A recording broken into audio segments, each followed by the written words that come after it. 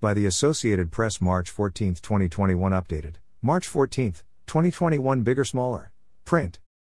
London. Irish health officials on Sunday recommended the temporary suspension of the AstraZeneca vaccine after reports of serious blood clotting after inoculations in Norway.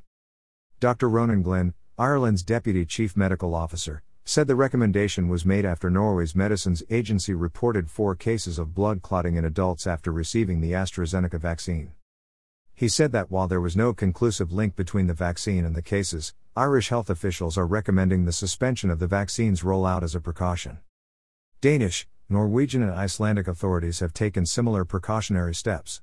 The World Health Organization and the European Union's medicines regulator said earlier in the week that there was no link between the jab and an increased risk of developing a clot.